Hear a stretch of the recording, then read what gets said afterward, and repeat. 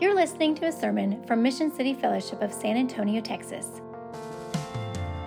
Mission City Fellowship exists to make and mature disciples of Jesus Christ who live all of life for the glory of God and proclaim Christ for the joy of all people. We are in our summer sermon series. We had been in the Gospel of John. I think we made it through 5 chapters, and then we're taking just a break to be in the Psalms, and we just started at 1 and just making our way through. We're calling the series just Psalms, prayer songs for the church to live with the hope of salvation in a sin-broken world. And today we are in Psalm 4. So if you would turn to Psalm 4. Also, just a quick encouragement.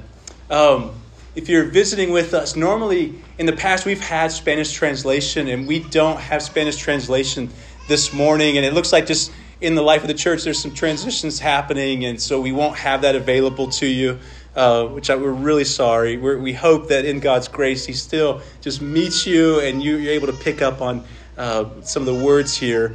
Also, if you're here and you notice there are people gone, which there have been, there's lots of people gone. There's people traveling for summer. We want to rejoice with them that they are being refreshed and on vacation. We want to be a church that rejoices in that type of thing. We also want to miss them, and we want to let them know that we miss them. So I encourage you, if you notice people are gone, maybe they're on vacation, maybe they're sick, maybe they've had babies, reach out to them. Don't just leave church and say, I miss that person. Reach out to them. Let them know you miss them. Let them know that you're thinking of them. Pray for them. Ask how you can pray for them. We're a family. That's what families do, right? A family member doesn't show up to the dinner table. We know they're missing. And we want to let them know that we care about them. So do that. Do that, okay? All right, follow along with me as I read Psalm 4.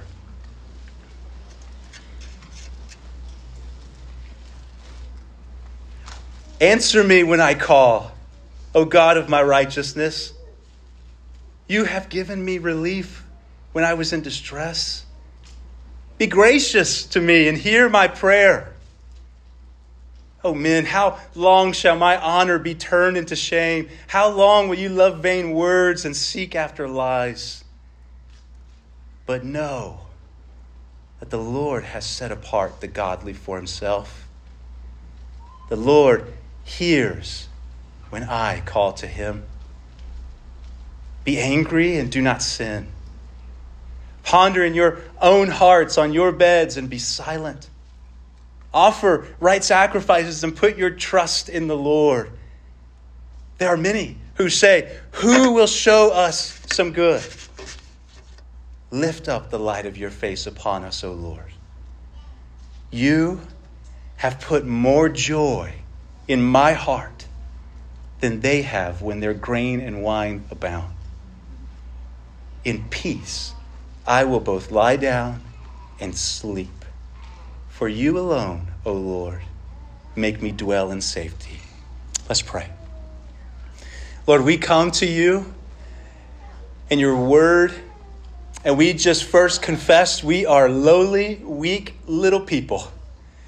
Oh, Lord, some of us dragging ourselves in with struggle and heartache and difficulty. Some of us lacking sleep. Some of us feeling as if we're coming in and we're just in the midst of war and battle and struggle and difficulty.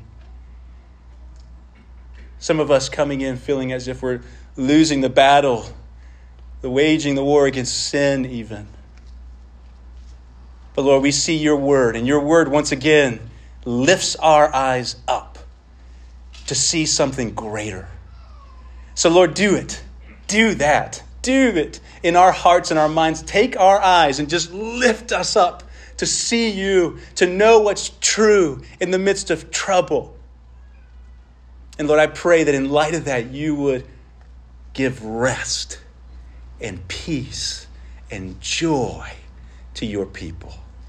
In Jesus' name we pray, and the church says, amen. Amen.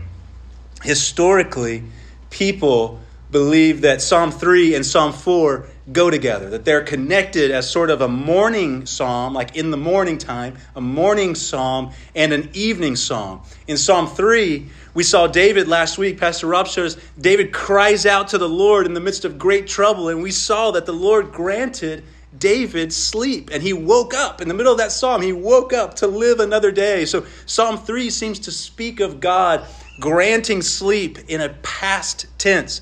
And so historically, Christians would devotionally, as they're reading through the Psalms or worshiping through the Psalms, as they make their way through, they would treat Psalm 3 as if it was a morning psalm.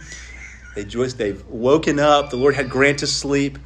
And because of the way Psalm 4 is written, it seems as if David is now coming to the end of the day that has been filled with trouble, and as he leaves the many battles of the day, it's as if there was one more battle to be had, the battle of the heart, as he lays down to go to sleep.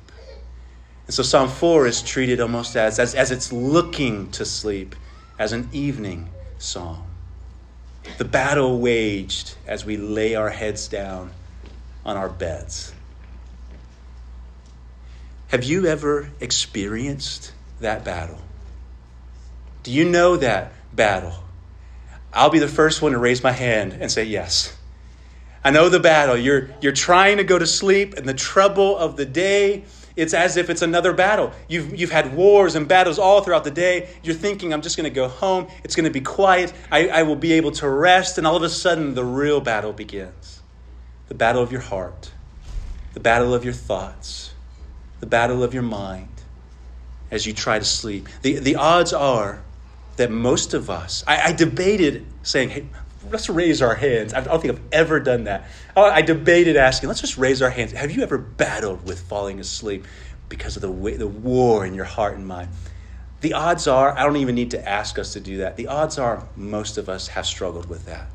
Most of us know that battle. Our mind is filled with the troubles experienced on that day and the troubles that await us on the following day. And so the heart and the mind are racing. They're fearful. They're anxious, maybe even angry. Have you ever experienced that? If you live long enough, you will.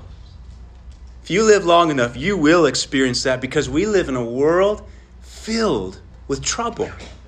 We live in a world filled with trouble, and it's only a matter of time when that trouble comes hunting for your heart's peace as you try to find rest at night.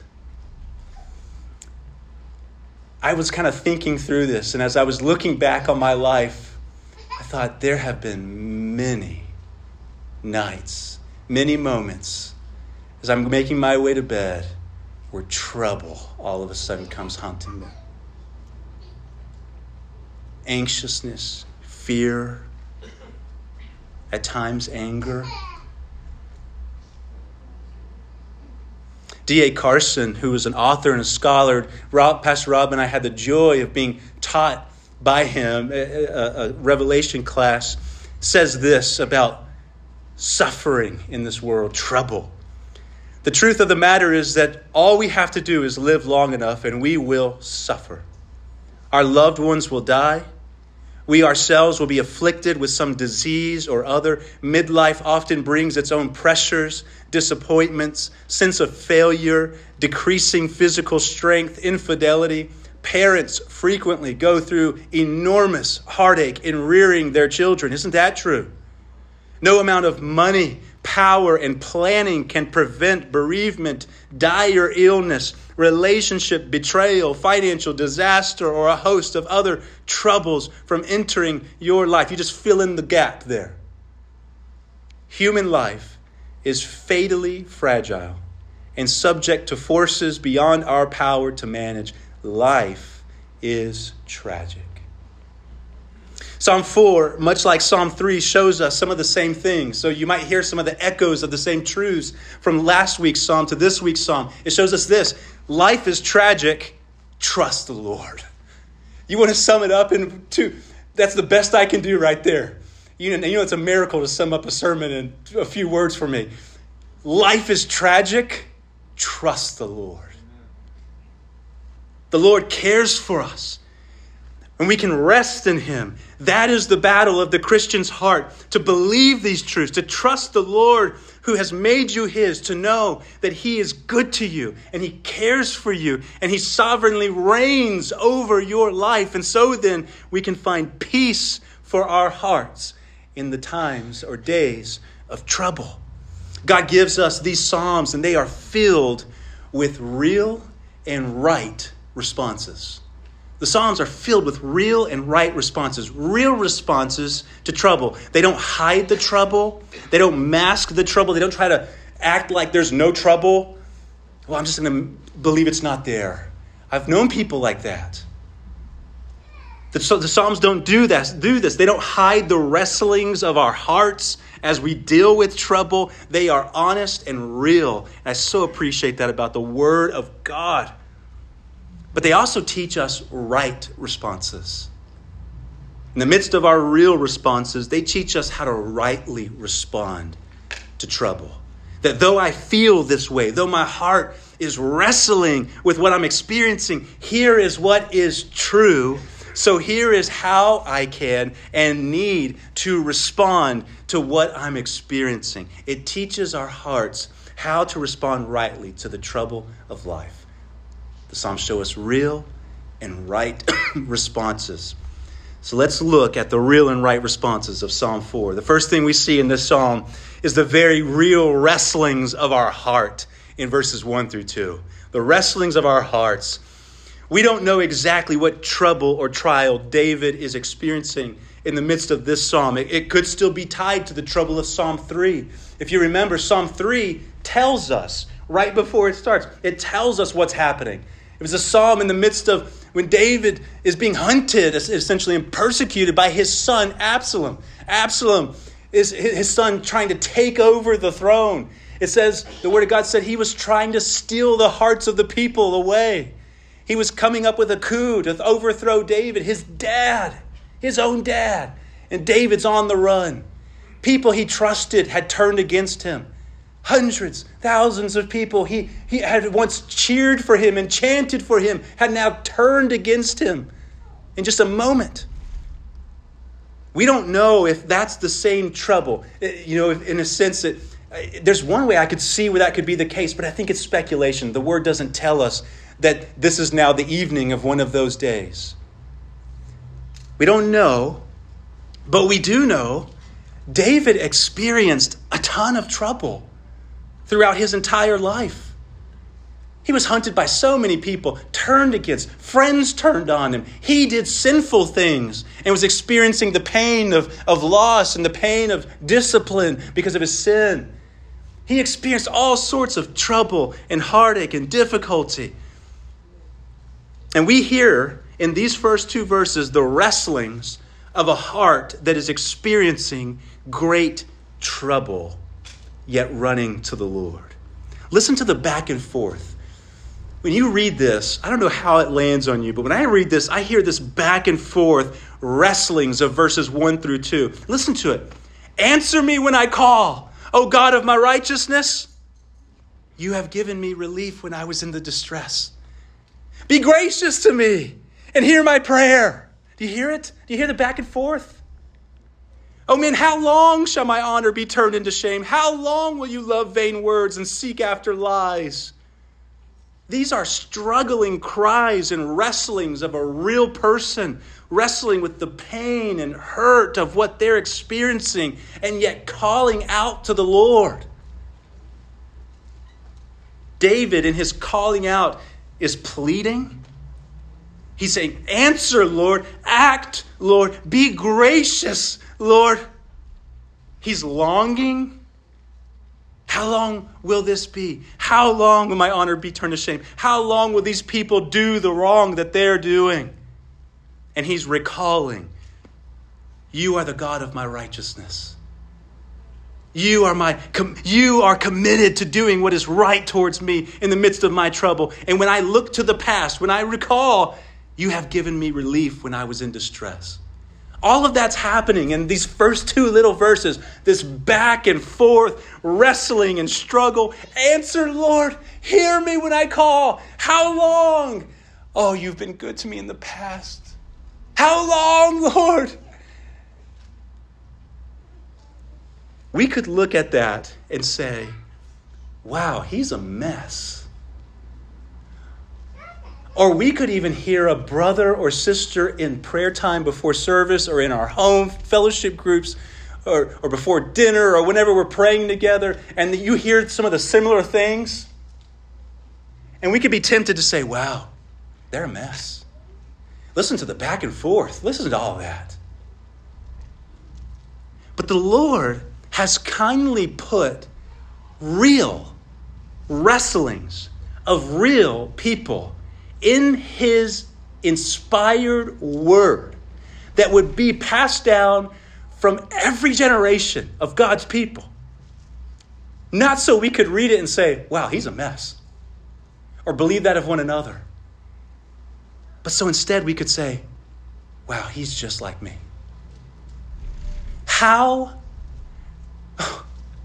You think about how transcendent God is and how transcendent his word is. Yet he gives us the word that shows us real people struggling and wrestling with real problems so that we can say, wow, I'm just like that. I struggle in the same way. Haven't we found ourselves in that very same mode of prayer, pleading with God, longing for an end to the trouble, all the while trying to recall the character and past faithfulness of the Lord? The Psalms declare to our hearts by showing us these first two verses, you are not alone in your struggle. You aren't the only wrestler in the room. And what a comfort that is intended to be for us. Sometimes, maybe we're tempted towards this. Maybe you're tempted towards this. I'm tempted towards, I think as a pastor, you can be tempted towards this, to act like you have it all together. I've got to pray this perfect prayer that just shows I'm fully believing in the transcendence and glory of God. When the reality is, we all wrestle. We're all struggling with difficulty and trouble and trial. And there's intended comfort in that when we look to the scriptures. The scripture shows us that we belong to a family of strugglers. There's unique comfort found in knowing that others can relate to you in your struggle. We belong to a family of wrestling hearts.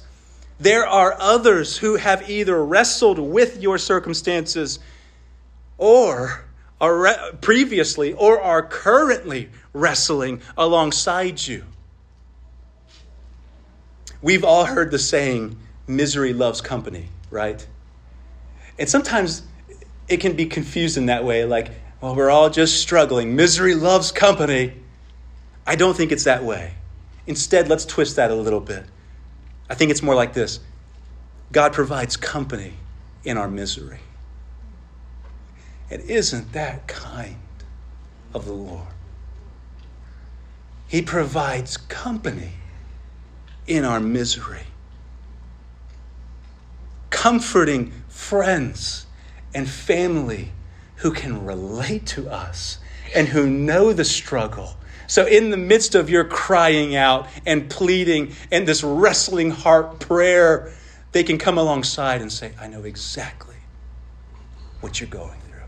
Or I know exactly what you feel like, friend. I've said this quote so many times, it's not even going to be on the screen. J.C. Ryle, this world is filled with sorrows, and the Lord gives us a friend. And a friend halves our sorrows and doubles our joy. Oh. The Lord provides company in the midst of our misery, fellow strugglers who can relate to me, who are with me in the midst of our trouble. And there's something else here that's so good about these first two verses. In the midst of David pleading and longing and recalling overall, what is the good that we see David doing? I think this is seeing grace in the moment of David's life. This is how we train our eyes to see God at work in the midst of someone when they're really struggling. You're looking for any little hint, any hint of leaning towards God, anything. And we're looking for it. And what do we see David do here? He finds himself in very difficult times. It could be Psalm 3, right? It could be Absalom still hunting him. It could be Saul chasing him. It could be that he's feeling the pain and remorse of sin and difficulty and struggle. Who knows? He's going through difficult times, but what is he still doing? Running to the Lord. He's running to the Lord. And that's worth celebrating. The temptation of our hearts when we are going through trouble is not to run to the Lord. Don't you feel that? Oh man, Adam and Eve, first prime example, and we just follow suit. They struggle, they fall into sin, and what do? They hide away. They run. And what does that faithful God do in the garden? He goes after them. We follow suit though. Our tendency, our impulse, naturally, I think because of sin, because that's built within us, our impulse is not to run to the Lord. We sang it in the very first song we sang today. Prone to wander, Lord, I feel it. Prone to leave the God I love. Our sinful tendency is to run and not to run to the Lord. We are prone to running to anything else other than the Lord. We try to find comfort and peace in the midst of trouble. So the question is, in your trouble, is your impulse to run to the Lord? Or what do you run to? What do you run to when trouble arises? I was talking to a friend one time years ago, going through incredible struggle. And I just called him and said, bro, how are you doing, brother? Let me know. I'm just checking on you. And he was in the line at Dairy Queen. He just said, brother, I feel ashamed. I just feel like every time there's this happening, this stuff is happening, I just run to the Dairy Queen line. I try to fill the voids of my heart with ice cream. That may sound silly, right? And it is. We even kind of laughed about it. We said, brother, no. Let's run together to the Lord. But that's our tendency. What do you run to? What do you run to try to find comfort and peace in the midst of trouble? Food, binge watching TV just to try to get away and not think about what's going on. Self-help speakers, YouTube, certain people. Relationships. When we run to other things other than God, do you know what we're doing? We're treating those things like God. We're treating those things as if they can satisfy and care and comfort my heart like only God can. Isn't that idolatry?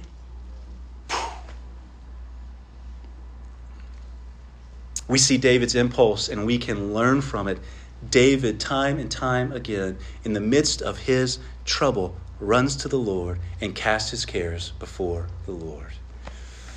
Verses 1 through 2, we see the real wrestling of the heart. But then in verse 3, when it hits, it's like this turning point in the psalm. It seems to change the course of the rest of the psalm. In most stories, whenever you're reading a story, like you're reading a book or you're reading a narrative, even in the rest of the scripture, when you're reading a story or a narrative, most of the time, the main truth is leading up to the very end. You get the bulk of that truth at the very end. It's all leading up to one point. But the Psalms are written differently. The Psalms are not narratives. The Psalms are poems. They're poetry.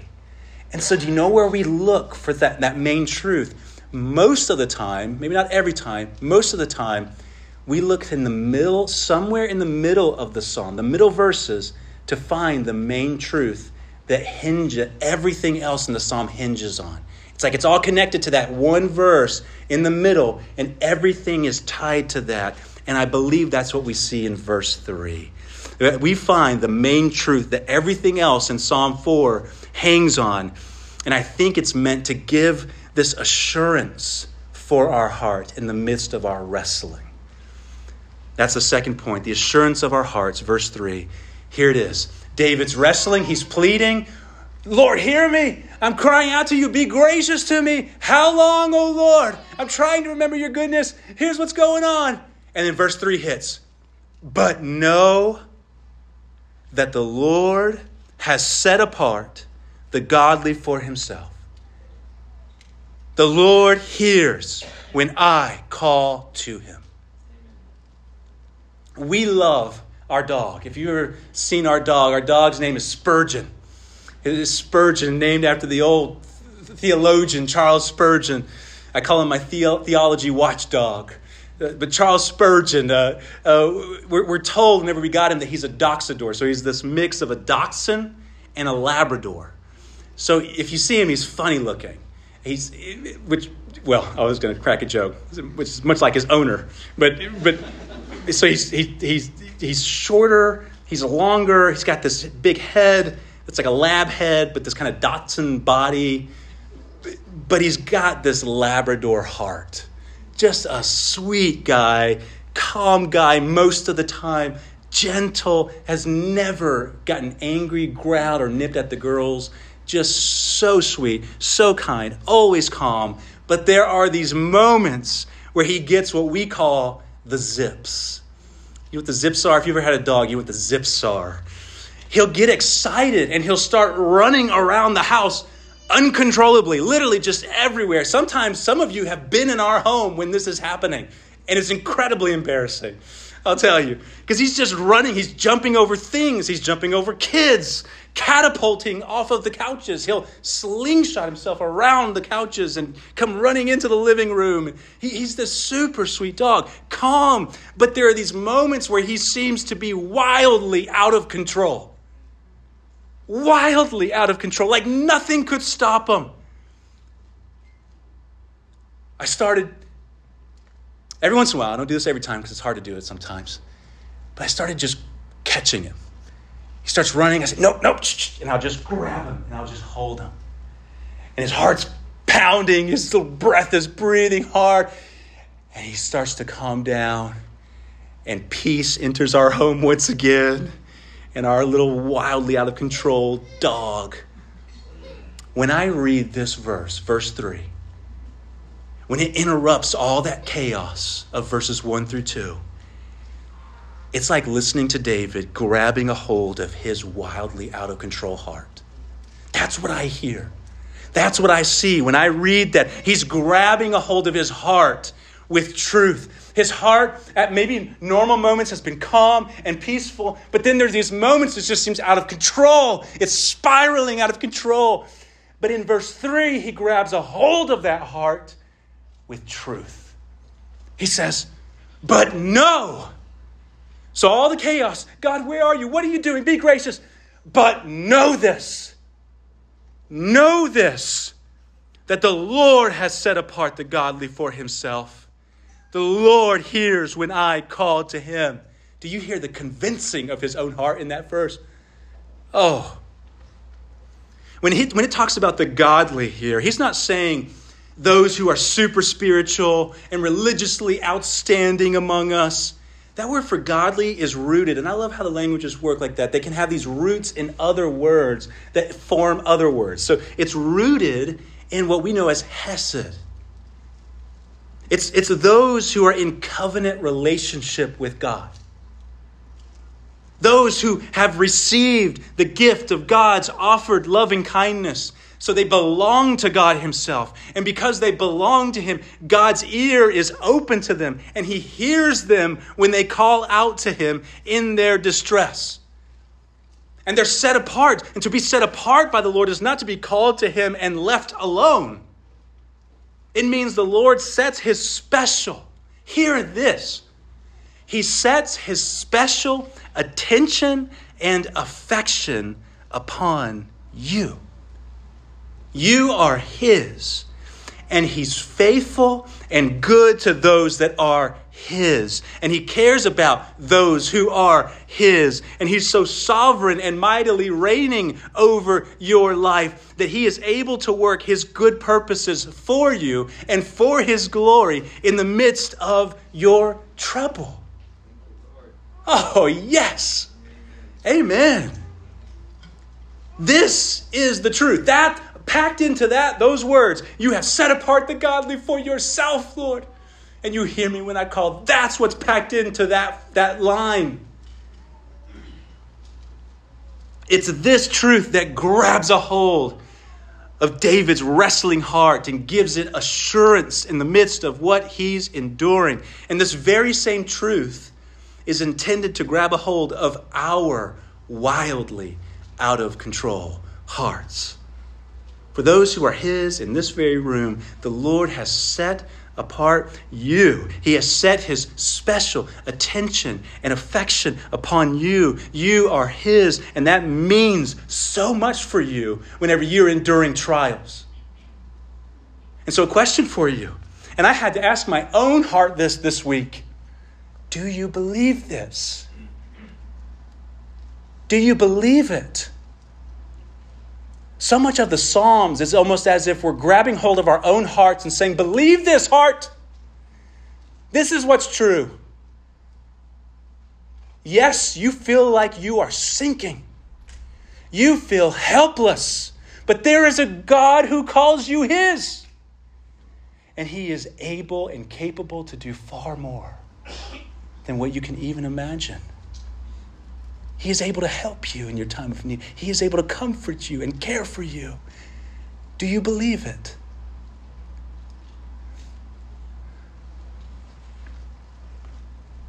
You may have to declare it to your heart over and over again. When your heart starts racing around like a wildly out of control little dog, questioning God's good purposes, questioning his control over the chaos, questioning his power to transform, or maybe even questioning his power to sustain you. We must take these truths of who God is and who we are in him and declare them to our hearts. But know this, heart. We join in with David in Psalm 3. But know this. You feel this way, you're experiencing this, but know this, heart. Here is what is true. We find assurance for our hearts as we declare the truth of the Lord back to our hearts. And here's what's true, and here's what I love. Coming back to, we're not alone in that, are we? Look next to you. Look next to you. Yes, I'm glad some of you literally did that just now. Next to you, there are brothers and sisters, family in the Lord who God has kindly provided to help us in this very thing. We may need help doing this, and so God provides others to help us in this.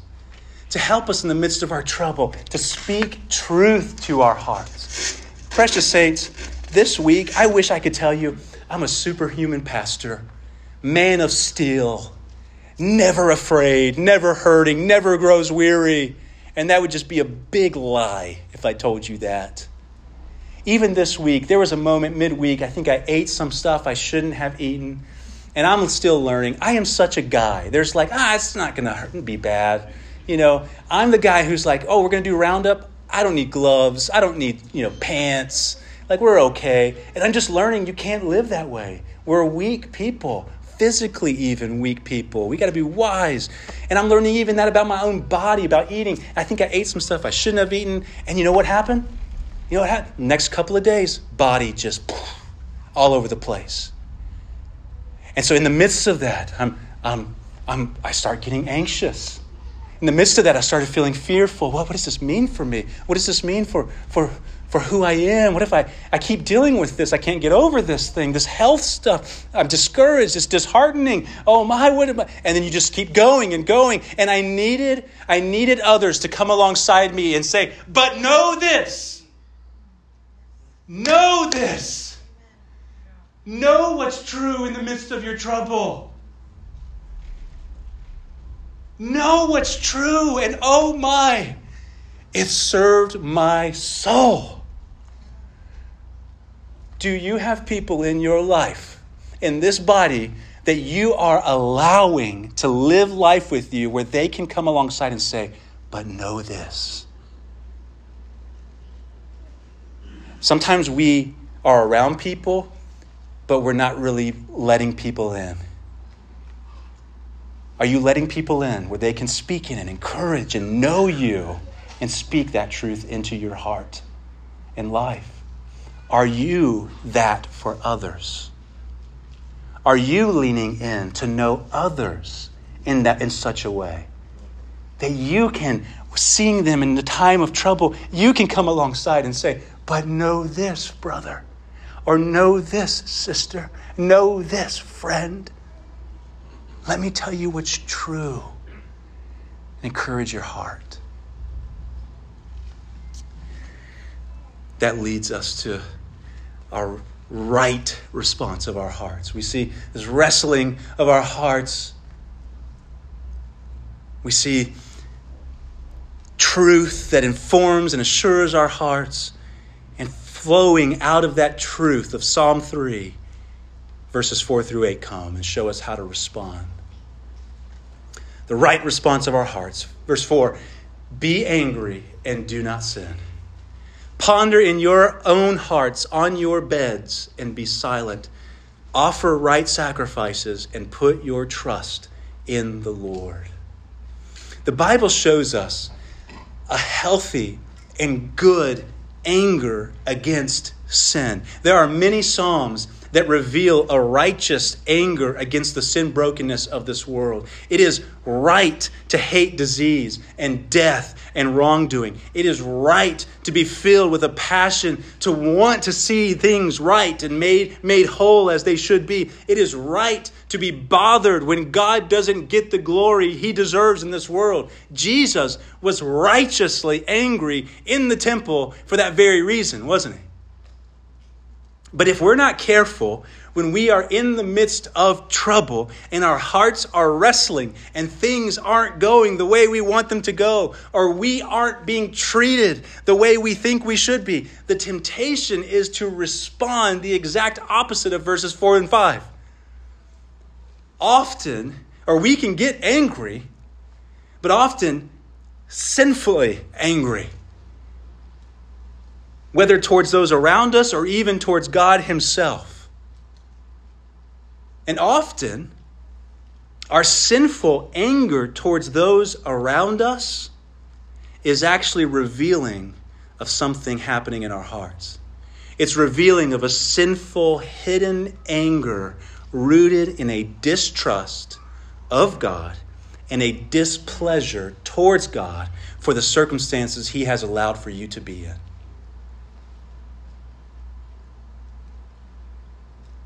Often our anger that goes out to others around us is revealing of something greater happening in us. A greater anger, a distrust and a displeasure with the God who sovereignly reigns over every one of your circumstances. Paul Tripp, a Christian counselor. I love Paul Tripp. We read Paul Tripp almost daily in our home. He's an author, has wrote a lot on anger, spoken a lot on these topics. He says this of this very thing.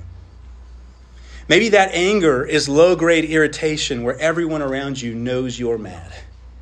Maybe it's the silent treatment and you're inflicting the people around you with cold silence because you're angry. Maybe it's a wife who's getting supper ready, but she's making a lot of noise with pots and pans, more noise than she normally makes. She's angry. Maybe you're a parent and you're irritable with your children because you're mad. Maybe you scream more in traffic than you normally do. No matter where you express the anger, if you are angry in the middle of your circumstances and you have claimed to believe in a sovereign God, your anger is actually with God. Most of us don't look God in the face and express that anger, but in subtle ways, we announce that anger in our situations and our relationships. One of the things I was unprepared for as I counseled people in times of trouble was for how much anger with God there is in the hearts of God's people. And beneath the struggles of circumstances, hear this. Beneath the struggles of circumstances was a dissatisfaction with God that was spiritually debilitating. And here is the truth. you don't typically run towards someone that you are angry with. Maybe you don't run to God in the midst of trouble because really deep down there's an anger at God.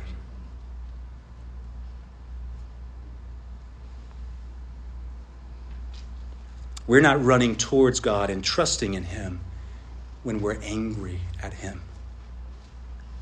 The heart that remembers rightly who God truly is, the heart that remembers verse 3, may have real anger that hates the sin brokenness of their circumstances and of this world. That's called a lament.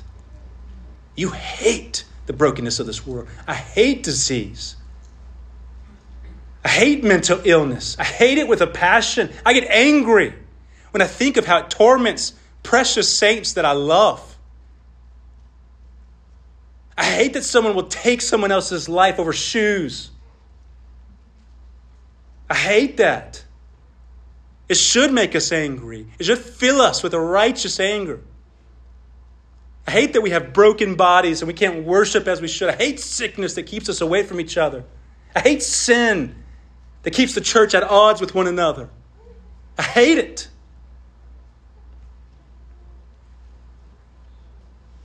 But if we're not careful, that anger becomes misplaced. And all of a sudden, we lay down for bedtime and we become angry lawyers. And I'm not saying all lawyers are angry. Don't hear that. But we start putting God on trial on our beds. Who do you think you are to do this to me? How could you do this? How could I go through such a thing? How could you be good in this? And we put God on trial in the midst of our sinful anger. A righteous anger hates that sin. A sinful anger turns the corner and says it puts God on trial for that. Somewhere in that, God, you are wrong for this. A heart that remembers verse 3, that remembers and is trusting in the Lord. When they lay down at night on their beds, when the war is waging in their hearts and minds, the right response of their hearts is to resist the temptation to become lawyers who put God on trial. Instead of entertaining thoughts of accusations and doubt of God, they ponder, and that's the call, I think, of these verses, they ponder what's true of God.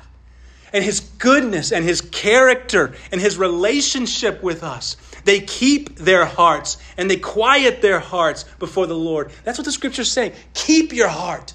Know that your heart can get wildly out of control. You have to grab it. You have to lay hold of it. You must keep it. Proverbs 4:23. Keep your heart with all vigilance, for from it flow the springs of life. Keep your heart with all vigilance is the call of Scripture.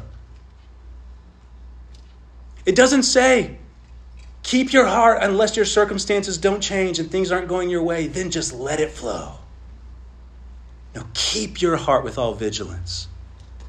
The right response of our hearts. Verse 5, offer right sacrifices and put your trust in the Lord. Essentially, worship the Lord as the scripture has declared. Worship Him with your life and your words in the midst of your trouble. Worship Him. Give your time and your energy to the Lord. Give your voice and song to the Lord. Isn't it the hardest thing to show up to church on Sundays when you're going through really hard times? But you need to do the exact opposite. You need to show up and you need to sing to the Lord and give your effort, your energy, and your time to the Lord. Not because your circumstances are all as you'd hope for, but because it's what's right. It's what's good.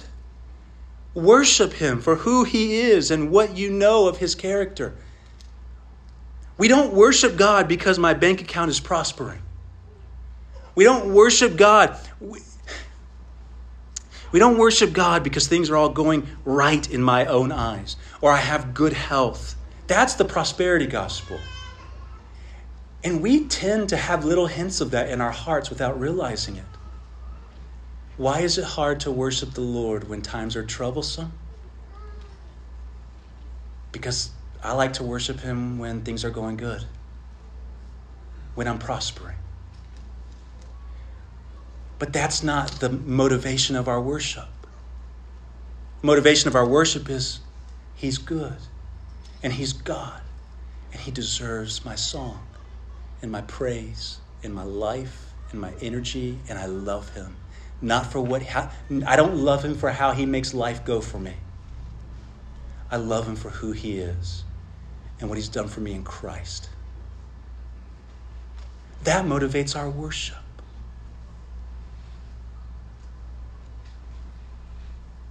It may be that we show up and we worship with whispers and tears and a broken heart, but it's still worship, isn't it? We offer right sacrifice to him and we trust him. Throughout church history, the church has treated worship and singing specifically of our worship as doing war with our hearts and with the enemy of our souls. So that call, offer right sacrifices, it's almost as if David's saying, do war with your heart and go and do what's right before the Lord. You know he deserves our worship. Do the next thing. Go and sing praise to him because he deserves it in the midst of your trouble. Church history, Jehoshaphat, 2 Chronicles, chapter 20, going into battle. You know what he does? You would think going into battle, we're going to put our best soldiers in the front lines. Do you know what he did? He put the choir of the Lord in the front. The choir of the Lord, the singers. Get dressed. He appointed them, get dressed, get ready to go. And he puts them in the front lines to sing as a sign that they were entrusting the battle to the Lord. Their battle plan? Sing praise. And you know what's amazing? When you read that story, as they began to sing, the scripture says that as they began to sing and praise, and here were their words. This was their battle cry. Give thanks to the Lord, for his steadfast love endures forever. Does that sound like a war cry going into battle? The armies across from you are there and we're singing, give thanks to the Lord, his steadfast love endures forever. That doesn't seem like a battle cry. But right then, the word says, as they sang and praised these words, God won the battle for them. He causes them to be ambushed. And the enemies are ransacked so that the people are victorious. God's people. This call to offer right sacrifices, this call to come and worship the Lord, to praise him as he is a call for war for the Christian's heart. Jesus, the night before he would give himself on the cross, the most horrific of circumstances, whipped and nailed to a tree. The most incredible battle would be fought on that cross, right? To win our salvation, to purchase us and set us free. Do you know what he did the night before? He sang with his disciples. He offered right sacrifices to the Lord and trusted the Lord. William Law, a pastor and author in 1600s and 1700s, says this: just as singing is a natural effect of joy in the heart, so we sing because we're joyful, so it has also a natural power of rendering the heart joyful. So we don't just always sing because we're joyful. We sing to our Lord, we praise him, we worship him. And in that, there is this power of God to render our hearts joyful. He goes on, there is nothing that so clears a way for your prayers, nothing that so disperses dullness of heart, nothing that so purifies the soul from poor and little passions, nothing that so opens heaven or carries your heart so near it as these songs of praise. And you know what songs he was speaking of? The Psalms. The Psalms of Scripture are the songs he was speaking of. We worship the Lord. We offer right sacrifices to the Lord as we put our trust in the Lord in the midst of our trouble. Life is tragic, and for those who don't put their trust in the Lord, their life is filled with anxious restlessness. That's what we see in verse 6. This anxious restlessness. David says, there are many who say, who will show us some good? Who will show us good? Who will do good to us? We don't even know where to look. They have this no sense of hope in the midst of their trouble and the tragedy of this world. Just a hopeless, aimless cry out for help. But that's not true for those who trust the Lord, saints. That's not true for us and those who call upon the Lord. David's very next line that he prays, lift up the light of your face upon us, O Lord. So you see this aimless crying out at the beginning of verse 6 from people who aren't trusting in the Lord. But what does the person who trusts in the Lord do? Oh, we look to the Lord. Lord, we are looking to you for our good. Look upon your people with your divine favor, in your power, in your presence. Shine your glory of your goodness upon us in the midst of our trouble. We are looking to you, O Lord, and we trust that you will look upon us in your goodness. That's what David is saying. And having our heart affirmed and assured that the Lord is indeed with us and for us and cares for us, it moves our hearts from being filled with the anxious restlessness of verse 6 to hearts filled with an assured restfulness in verses 7 through 8 to close. David says, you have put more joy in my heart than they have when their grain and wine abound. Everyone's happy when it's harvest time, right? Everyone can have some form of temporary joy when the bank account is full, there's food, there's a plethora of good for us. When our grain and wine abound, that's essentially what it's saying. Life seems prosperous, but it's temporary. The scorching sun will eventually come out. The harvest will eventually run out. The wine will run dry. And if our joy is merely in those things, our joy will eventually run dry too. But for those who put their trust in the Lord provides an enduring, lasting, deeper joy that's greater than the temporary joys of when life is pleasant. It's a joy that's still there when the grain and wine run out. Notice the language of how David is talking about that lasting joy and temporary joy. When it's almost as if these storehouses, picture storehouses, people are saving up the grain. There's plenty of grain. There's plenty of wine. Everything is full, but they don't trust the Lord. Eventually that storehouse will go empty. So eventually their joy will crumble and crush. But for those who trust the Lord fills up the storehouse of their heart with more joy. I love that. With more joy than they have when their grain and wine abound. More joy filling the storehouse of our hearts when we trust in the Lord. Those who trust in the Lord, we heard it in Psalm 1.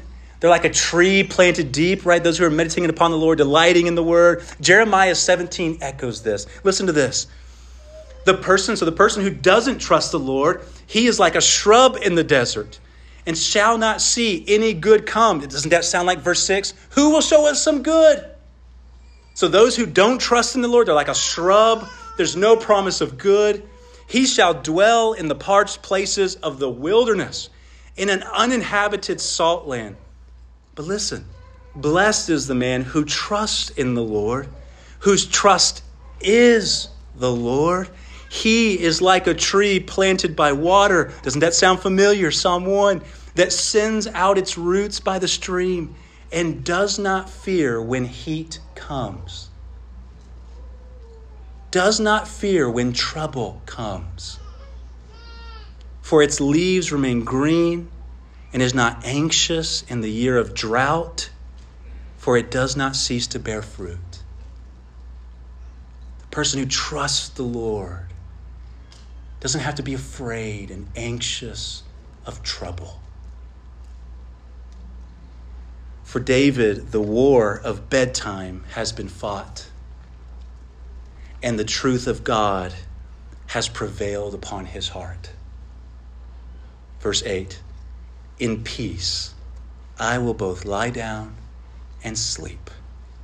For you alone, O Lord, make me dwell in safety.